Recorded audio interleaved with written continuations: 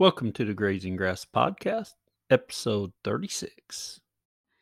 You just got to start, and your land will decide what is best for your farm.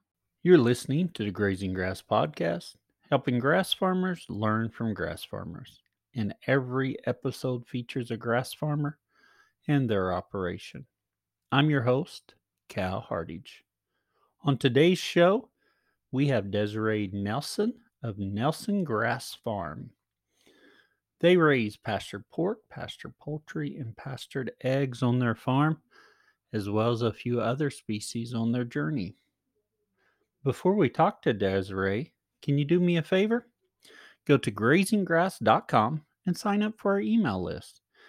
We are busy working to improve the website and make it more useful for the community. Let's talk to Desiree. Desiree, we want to welcome you to the Grazing Grass podcast. We're excited to have you on today. Thanks for inviting me. Can you tell us a little bit about you and your operation?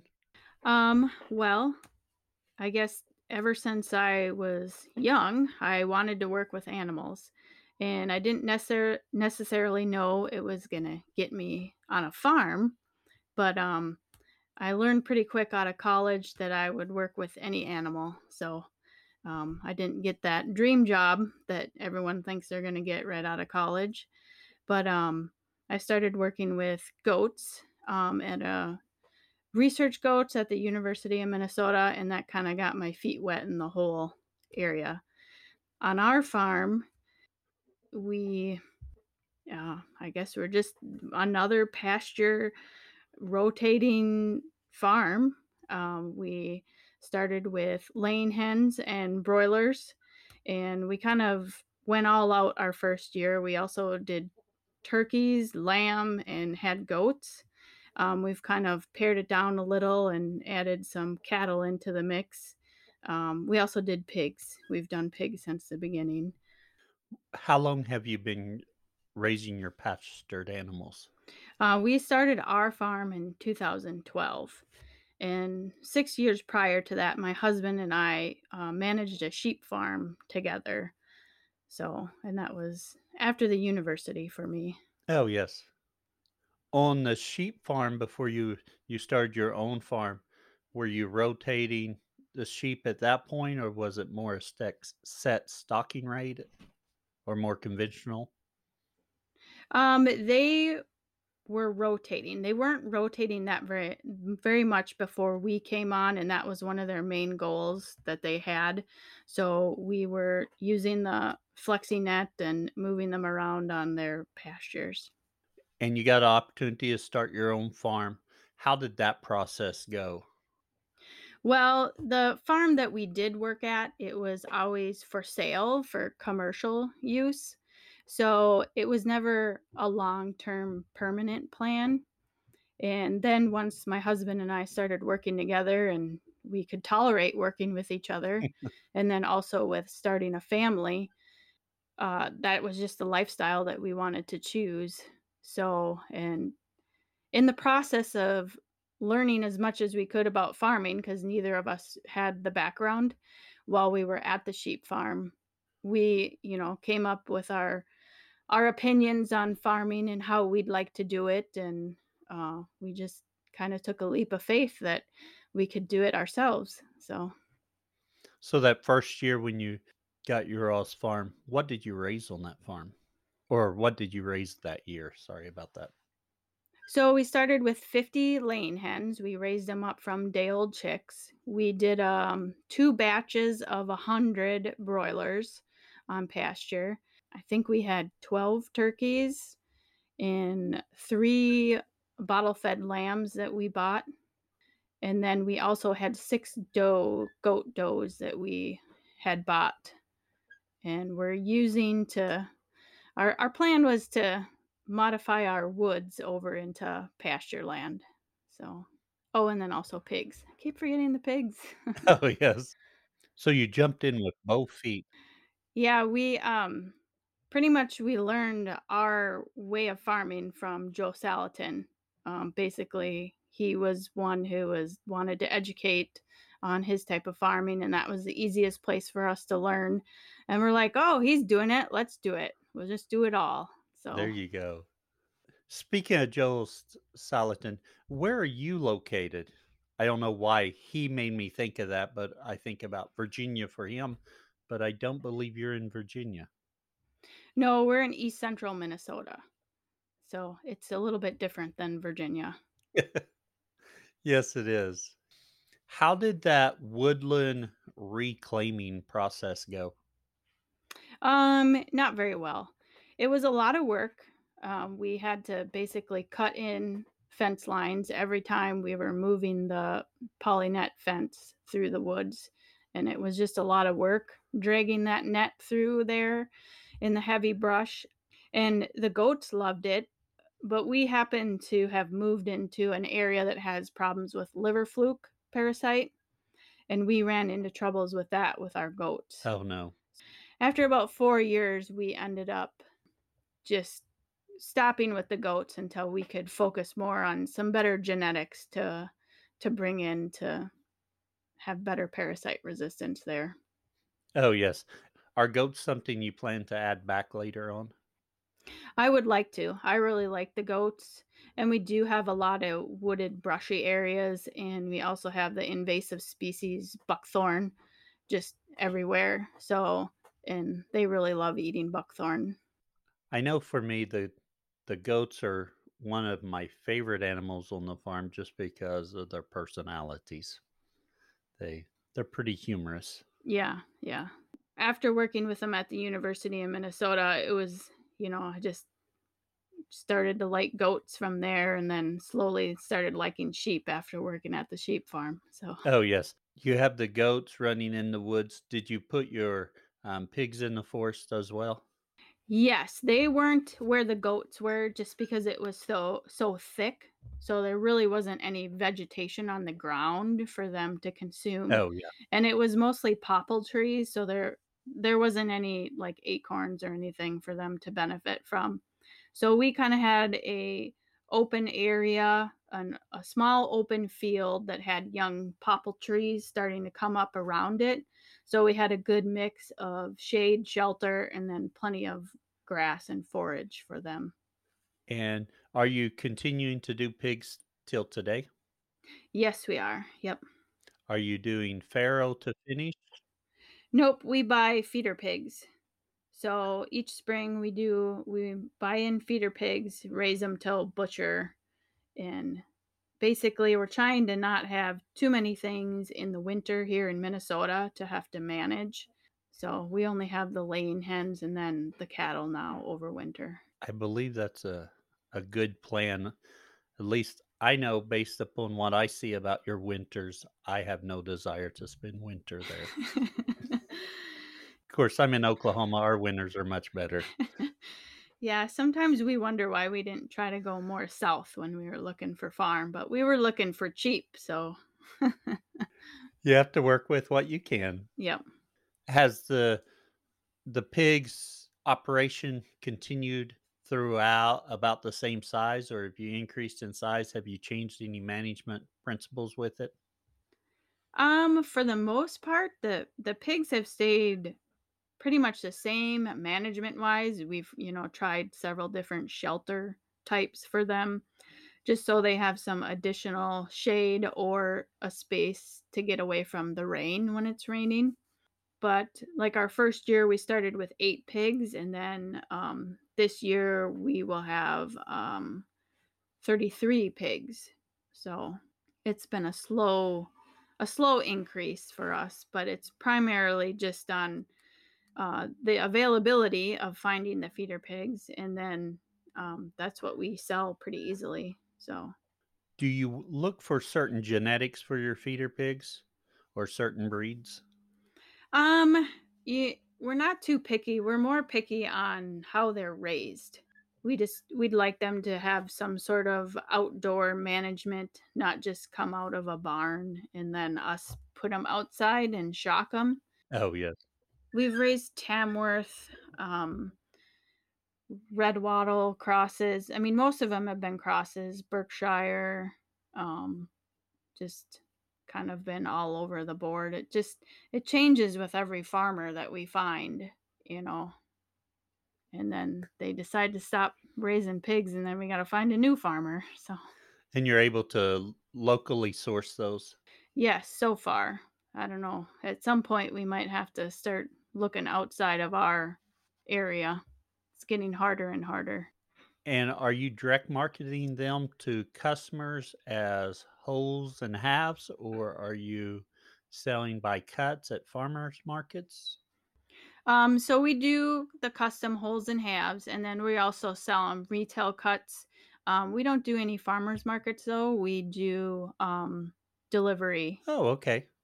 So I have like a driving route where I do drops and meet people and Is that a route you run like once a week or once a month? so I'm delivering every week. So I have two different routes in the Twin Cities metro area that I alternate every other week. And then I also have just a local one here to Mora, which is about 7 miles from us. And then also to the St. Cloud area. I go there once a month. They're about 45 miles west of us. Very good. With the pork, you're obviously delivering poultry too. Tell us a little bit about your journey with poultry and how it went. Well, we started with laying hens, so we were raising the 50 laying hens that first year, and then we did the 2 batches of broilers, and, we slowly worked up to about 300 laying hens, kinda made a big leap to 500 when we found a wholesale account, and then our broilers, we've kept, increasing them as much as we can, as much as we can sell. We don't get too aggressive with our numbers. So this year we're raising 1,500 broilers for us to sell directly, no wholesale accounts. On your poultry, just continuing down the path where we kind of went with the pork and the processing and selling. Are y'all doing on the farm processing, or are you taking them to a processor? No, we are not doing the processing. So we go to a USDA inspected processor that's about an hour from us, in which we're actually pretty fortunate to have one that close here in Minnesota because there's not that many. Um, so Very good. I know that's a struggle in our area having a processor close enough that's willing to do poultry or rabbits or turkeys. yeah, yep. With your laying hens, how are you managing those? What kind of shelter are they in, etc.? So we started out with something like the Salatin's Eggmobile, but as the flock got bigger, we kind of modified what we could. Um, my husband pretty much can build whatever he puts his mind to, and then whatever supplies that we have on hand basically determine what we build. But we call it our egg train. So we basically have it starts with a trailer with a water tank on it, a 275-gallon tote. And then behind that is our original egg mobile, which is all nest boxes now. And then behind that is three hoop shelters, and they're just open on the bottom and on the sides. They just have a roof for a shelter and the roosts inside. So, and then we move that around on pasture. We move them about every 4 or 5 days to a quarter acre is what we put our poultry net up. With your laying hens and the egg train, do you have any livestock guardian animals with them? Um, we have 2 dogs, but they don't stay with the birds. They're free roaming. Oh, okay. So they just roam over your farm. Yep. And you mentioned you got a wholesale account. So what kind of ratio are you looking at on wholesale eggs versus how many you retail? Well, that bigger wholesale account that we did have, we did drop it this year. Oh, did you? So last year we probably maybe sold a quarter or a third of our eggs to wholesale, and then we were also raising broilers for them as well. And we raised 1,000 birds for them last year and about 800 birds for our own direct marketing last year. Oh, okay. On your layers this year, are you retailing all the eggs? We're doing them direct to our customers. We have two smaller retail stores. Right. One is just like a farm stand, and then one is just a little local shop. Um, I would say it's probably maybe a quarter of our sales or less again are going through those retail shops. Very good. And jumping over to your pastured poultry, are you using chicken tractors with those? We are currently using range coops. So we got two different design range coops on our farm right now. And we like that. And I think we're going to come back to those chicken tractors in a little bit on the overgrazing section Yep. to dive in a little bit deeper about those. On the turkeys, you did turkeys for a little while, but you're not doing them now? No, we raised turkeys for about 3 years. So, kinda with deciding to get out of the goats, we decided to stop doing turkeys, at least temporarily, just to kind of focus on the laying hens, growing them to a bigger flock, and, growing our broiler flock. So it just we had too many things going on, and then with addition with the pigs, moving them every week on pasture, it was we just had too many things that we were trying to grow. And my husband has pretty much worked off the farm, whether it's been full-time or part-time the entire time, so we're always strapped for time there. And I do get that about, scaling back on enterprises. My wife tells me all the time I have too many irons in the fire. I think it's a common farmer thing. I think you're right. Now, you didn't start out with lambs, I don't believe, but then you added lambs later? Our first or second year, we raised 3 bottle Oh, lambs, yes. and then we knew that we were having the issues with the liver fluke with the goats, so we didn't wanna invest in buying ewes and then having issues also. So we just had never expanded the sheep. Do you find, your customer base is interested in goat meat and lamb? Yes, they're always asking why we aren't raising all the other animals so they could Oh, just have yes. a one-stop shop. Very good. Now, when you're moving your poultry, we kind of touched on this earlier before we started. That grass can get too tall, and you have a few beef cows. So, what are you doing with your few beef cattle?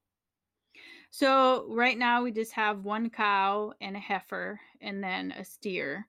So basically we're utilizing those to trim the grass ahead of our chickens, cuz especially in the spring our grass will grow so fast, and in the really fertile field it'll be 3-4 feet tall, and we want to put 3-week old broiler chickens out there. Well, they don't really do that well on that tall of a grass.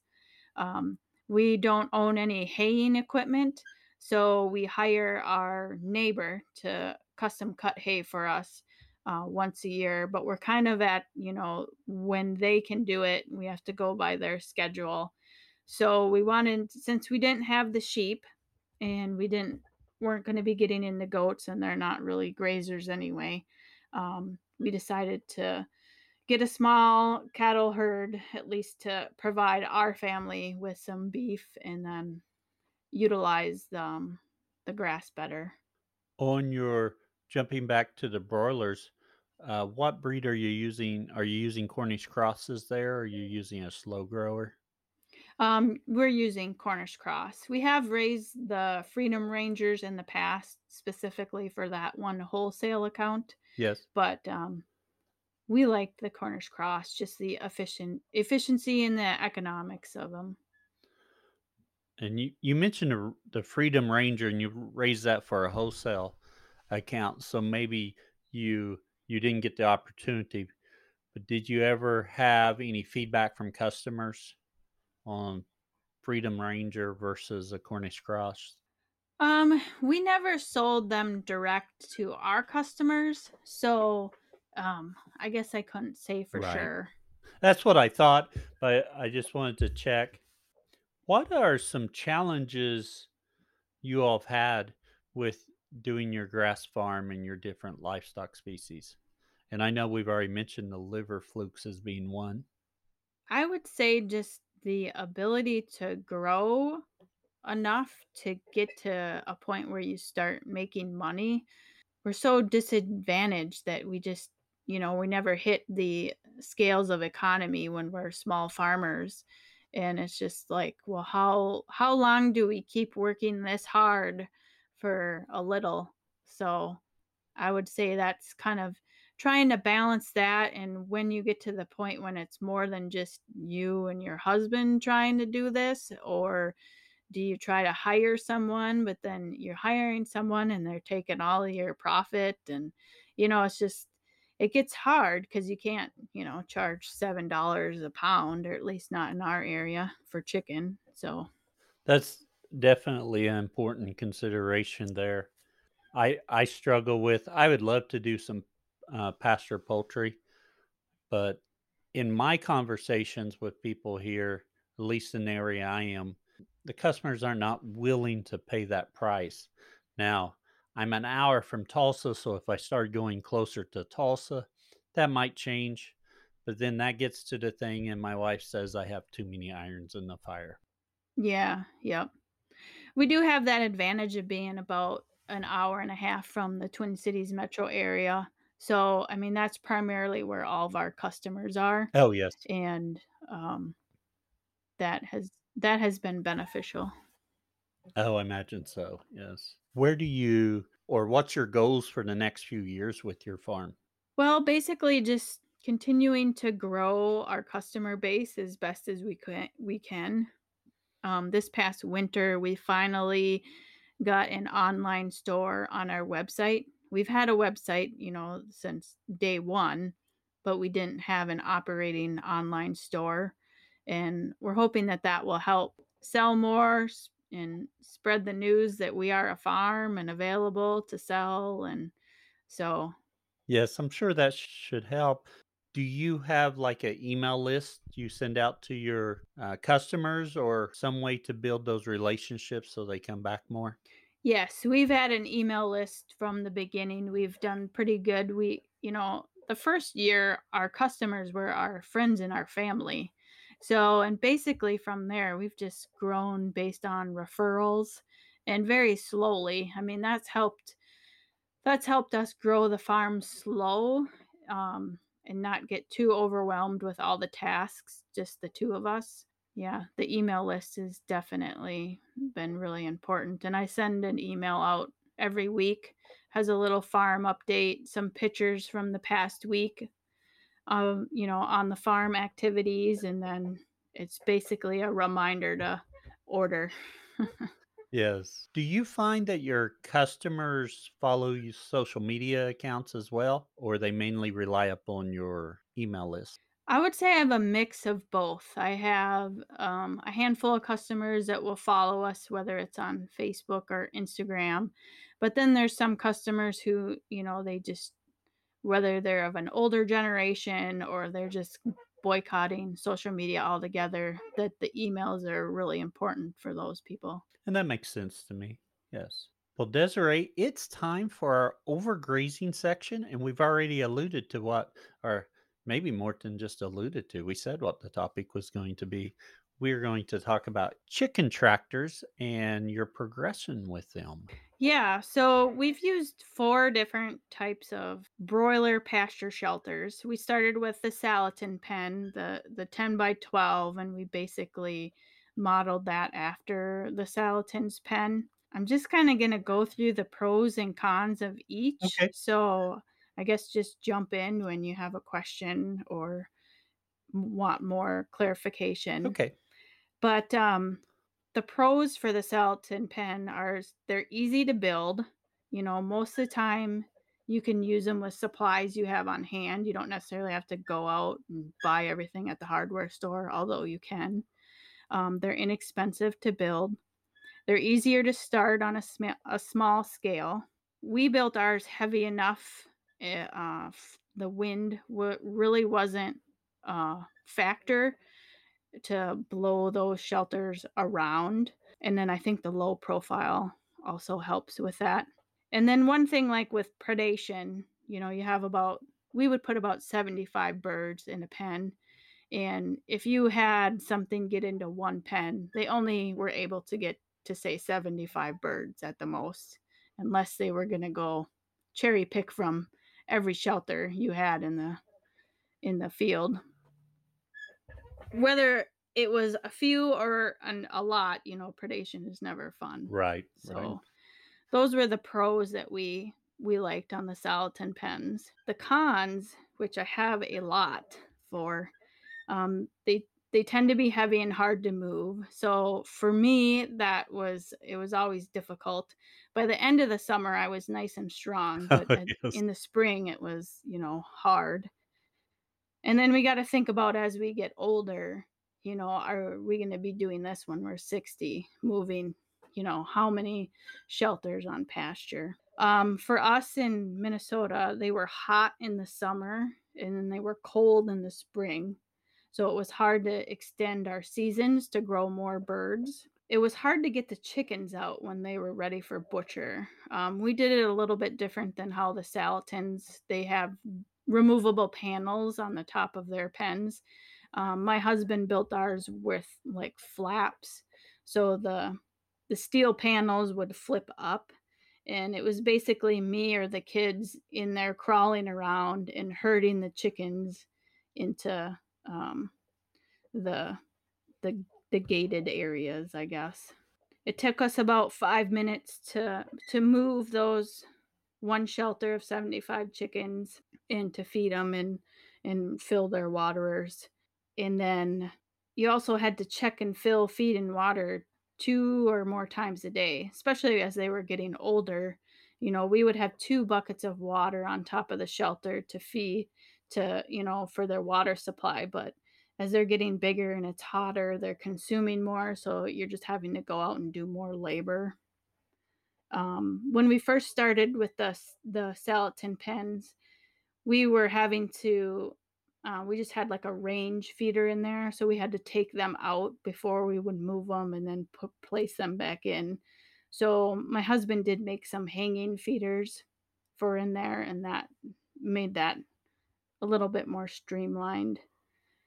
You can't really see all the birds really well in there. They can go toward the back of the pen, and you may not get a good look at everybody.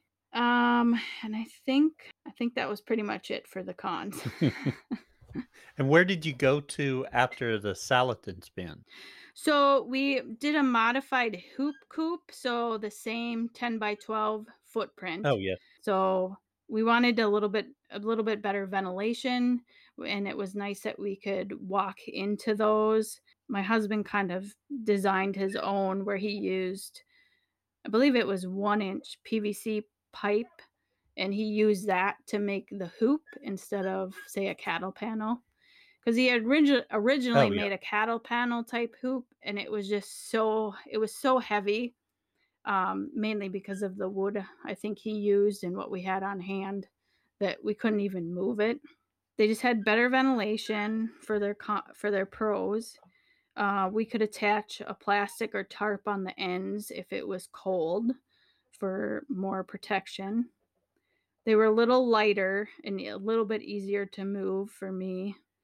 And then it was more shade and they were cooler in there. I think the ventilation definitely helped Oh, with yes. keeping them cool. The cons were they could be moved easier in the wind. We did have the ability to anchor them down, which we did a couple times when we knew the thunderstorms were coming.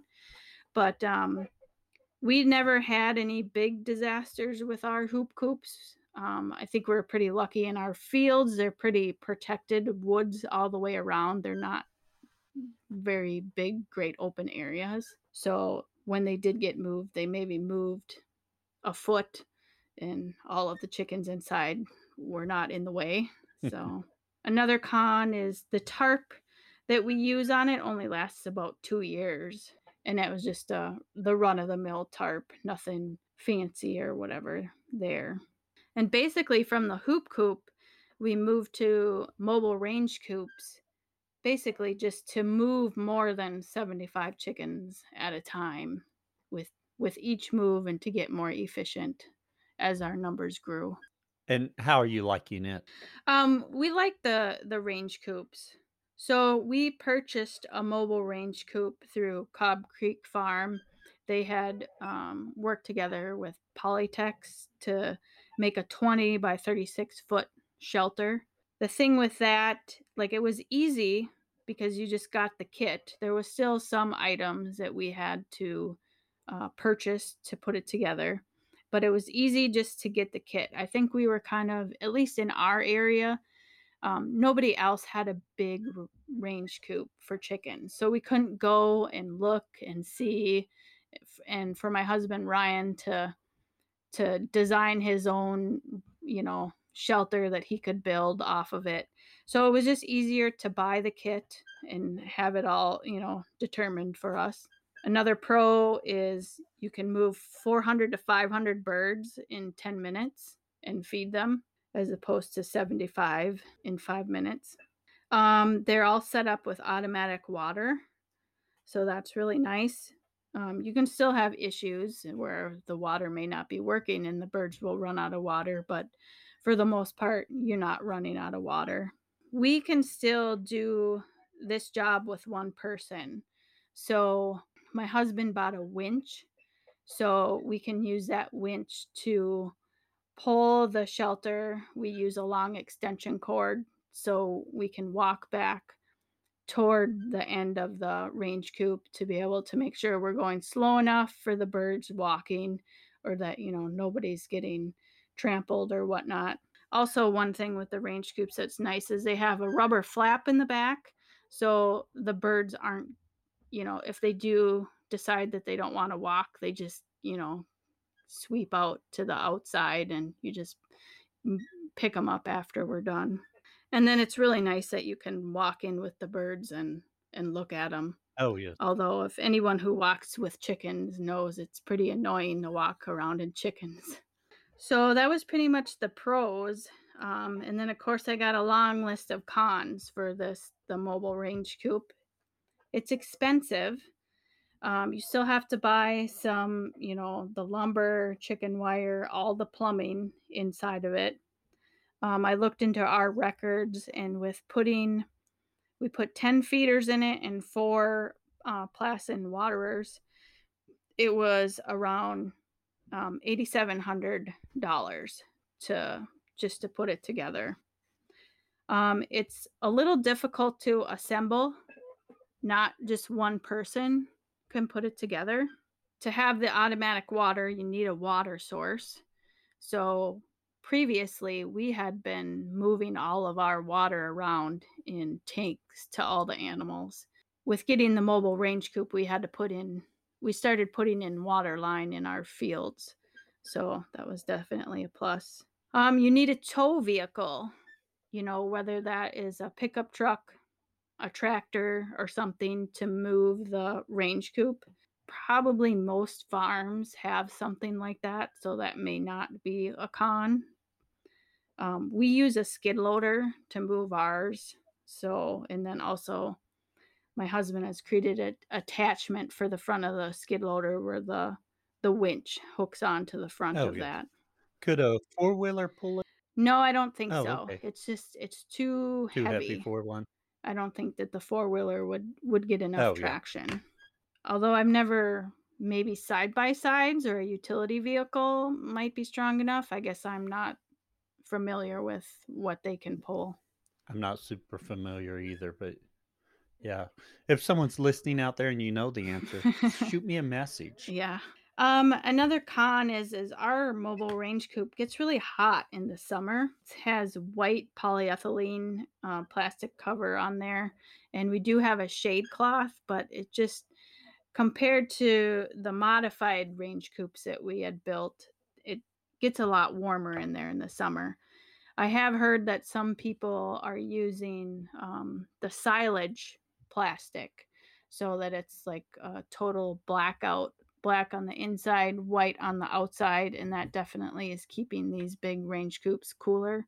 So I think when we have to replace ours, that's what we'll move to. And the shade cloth is kind of annoying. Here in Minnesota, we got to worry about snow load in the winter. So we don't want to keep that shade cloth on there in the winter because it'll collect snow and then it'll rip the plastic. It could bend the metal. So we take that Oh, off yes. every winter. And we've had problems with storing it just because we don't have a good spot. We've had mice nesting in it and making holes in it. So that's been kind of annoying. So that's basically it on the mobile range coop. So, with that in mind, I think it was maybe a year into it. So, our second year, my husband built his own modified coop, which we call the Ryan coop on our farm, just to Oh, differentiate it yes. from the mobile range coop. And it's a little bit smaller. It's 20 feet by 24 feet, and it's also all welded steel together. So my husband is a really good welder. So he used his fabrication talent. And we have small fields and they're not very long. So that was I guess this is another con of the mobile range coop, the bigger one, is we have to move it to the side when we get to the end of our field with birds in it, and it's really tedious to do, Oh, yes. and it kind of bends and adjusts, and I mean at some point we're probably going to break something moving them to the side like that. Oh, yes. So with the welded steel, we don't have that issue. Very good. So in these coops, the Ryan coop being a little bit smaller, we can move 250 to 300 birds in 10 minutes. So it's a little less birds in that time range compared to the mobile range coop, but I think it's definitely worth it. It also stays cooler in the summer. So we are using the a PVC solid white roof panel, and they're basically peaked instead of having like a rounded top. Oh, yes. Uh, and that also helps with snow load in the winter. So we're not wrecking the roofs. But that has really helped keep the heat out in the summer, which has been a nice thing. And then of course the same pros as the mobile range coop. You can walk in, you can see the birds. The cost of building that coop was just under $4,000 for us. And then, of course, the cons with the Ryan coop is it's expensive setup. If you're going to be welding steel, you need to know how to weld. Um, it would be difficult to move farm to farm. So the previous shelters, the Salatin pen, the hoop coop are all small enough. You can put them on a trailer if you wanted to, if you're changing locations and that sort of thing. The mobile range coop, you could, technically disassemble to bring to a new farm. The Ryan coop being all welded together, you either have to move it like you're moving a house basically down the Yes. road, which isn't very easy. So that could that could end up being an issue if you were to move locations or you were using rented land or something like that.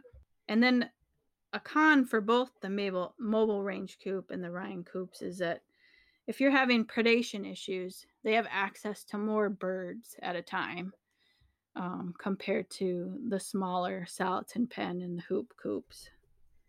So I think I touched on everything. So I don't know if you have any questions to clarify anything. To be honest, you greatly surpassed my knowledge of chicken tractors. So, um, it sounds good. All One thing I right. was looking for on your Instagram or website, do you have a picture of the Ryan coop? Yeah, I should have on at least our Instagram should. Oh, yes. I see one here. When you're posting this podcast, I can do a post on all the different pens and show the pictures of what ours look like, because everybody has their own rendition of like a Salatin pen and a hoop coop. So just to, you know, make it easier to know what I'm talking about. I think that's really good. I think the discussion of the chicken tractor is really good. Someone just starting out, yeah, Salatin pen, easy to build, handles a small number, but you start growing, then where are you going from there? And you've really gave us a lot of information Mhm. on some possibilities there and what we're doing. Mhm. So, exceeded my knowledge of chicken tractors. I did build a Salatin tractor one time and grew out 50 broilers one time to try it. I liked doing it. My wife wasn't that impressed, so no more. And then I have is it John I'm gonna mess up his last name. Shoklevich, Farm Marketing Solutions. I used his plans that I have just my backyard hens in a one of those, but they're not big enough for, if you're growing on any scale, at least the ones I built, because it's like 6 foot by 10 foot. You can't hold very many birds in there, but I do like that I can walk in it. I can see the birds. So I think you brought up excellent points with all of that. Yep, those are pretty small. And I believe it's Suskovich. Oh, thank you. I appreciate it. I mess up his name every time, and I need to work on that and just get it to where I can pronounce it because amazingly, his name has came up a couple times on the podcast. Desiree, we appreciate you doing that deep dive on the chicken tractors and sharing your knowledge with us. It is now time we transition to our famous four. It's the same four questions we ask of all of our guests. Our very first question: what is your favorite grazing grass related book or resource? Well, I think I have 2. I would say initially when we started to farm, it was Joel Salatin's book, Pasture Poultry Profits. So we basically read it like a manual and, based how we started our farm off that. And then, of course, as we learned and made mistakes and continued, we were able to modify what works well for our farm. And then I would say, as we've continued to grow and wanting to be, more successful and have a successful business, the group APA, American Pasture Poultry Producers Association, has just been a really great education, just a network of members. It's so easy just to go to someone who's been doing this for longer or doing something that you want to do and ask the questions. And, we don't have to make so many mistakes to figure it out on our own. Very good. Both of those are excellent resources because I am familiar with uh, the association because I believe I joined it that year. I grew just a few trying to figure out stuff. I still Hmm. made too many mistakes, but it's a tremendous resource as well. Yeah. Yeah. Our second question: what tool could you not live without on your farm? I, let's see. I think I would say our skid loader, just because that's what we're using to move our shelters around with. It just comes in handy. We bring the grain out for our birds close to each of the shelters in gravity boxes. So we're moving those around with the skid loader. And then, of course, in Minnesota winters, we're using it to plow. It just has a lot of uses that we have gotten a lot of use out of it on our farm. It sounds like it would be a very handy tool for you to have. Our third question is: what would you tell someone just starting out? I would say, you just got to start, and your land will decide what is best for your farm. You can read as many books and you can learn as much as, you can intern at another farm, you can do all the things. But once you get on the land that you're going to work, it's going to tell you so much more than, what you could read or learn from somebody else's farm. So very true. If you're able to get some of that hands-on experience, it goes a long ways. And lastly, Desiree, where can others find out more about you? So, I don't even ever think I said what our farm name is. Oh, I'm not sure you did either, and I should have asked that. That's my bad. So go ahead and say it now. So our farm is Nelson Grass Farm, and we're in Ogilvie, Minnesota. We're about an hour and a half north of the Twin Cities metro area. So our website is nelsongrassfarm.com. We have a Facebook page and an Instagram page. My Instagram is grass.farmer. So, and that's pretty much it. And interesting enough, the reason I found your farm was because I wanted that grass farmer username. So I found your grass farm a long time Oh, ago. okay. And when I was starting out on this podcast, and it just took a little while to get there. But yeah, I was like, oh, that username's in use. Yeah. Well, Desiree, we appreciate you coming on and sharing your experiences with our audience. I think we'll find it very valuable. Well, thank you for having me. You're listening to the Grazing Grass Podcast, helping grass farmers learn from grass farmers. And every episode features a grass farmer and their operation. You can find the Grazing Grass Podcast on Facebook, Twitter, and Instagram.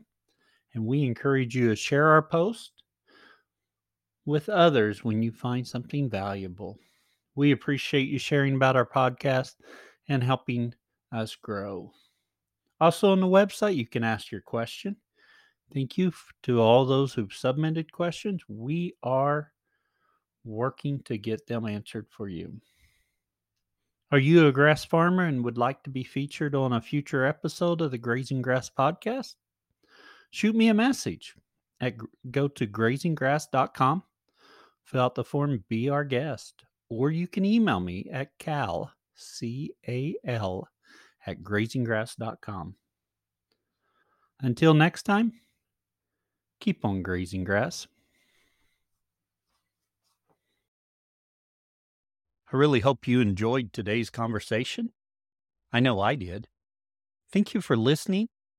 And if you found something useful, please share it. Share it on your social media. Tell your friends. Get the word out about the podcast. Helps us grow. If you happen to be a grass farmer and you'd like to share about your journey, go to grazinggrass.com and click on Be Our Guest. Fill out the form and I'll be in touch. We appreciate your support by sharing our episodes and telling your friends about it. You can also support our show by buying our merch. We get a little bit back from that. Another way to support the show is by becoming a Grazing Grass Insider. Grazing Grass Insiders enjoy bonus content, monthly Zooms, and discounts. You can visit the website, grazinggrass.com, click on support, and they'll have the links there. Also, if you haven't left us a review, please do. It really helps us as people are searching for podcasts. And I was just checking them, and we do not have very many reviews for 2024. So if you haven't left us a review, please do. And until next time, keep on grazing grass.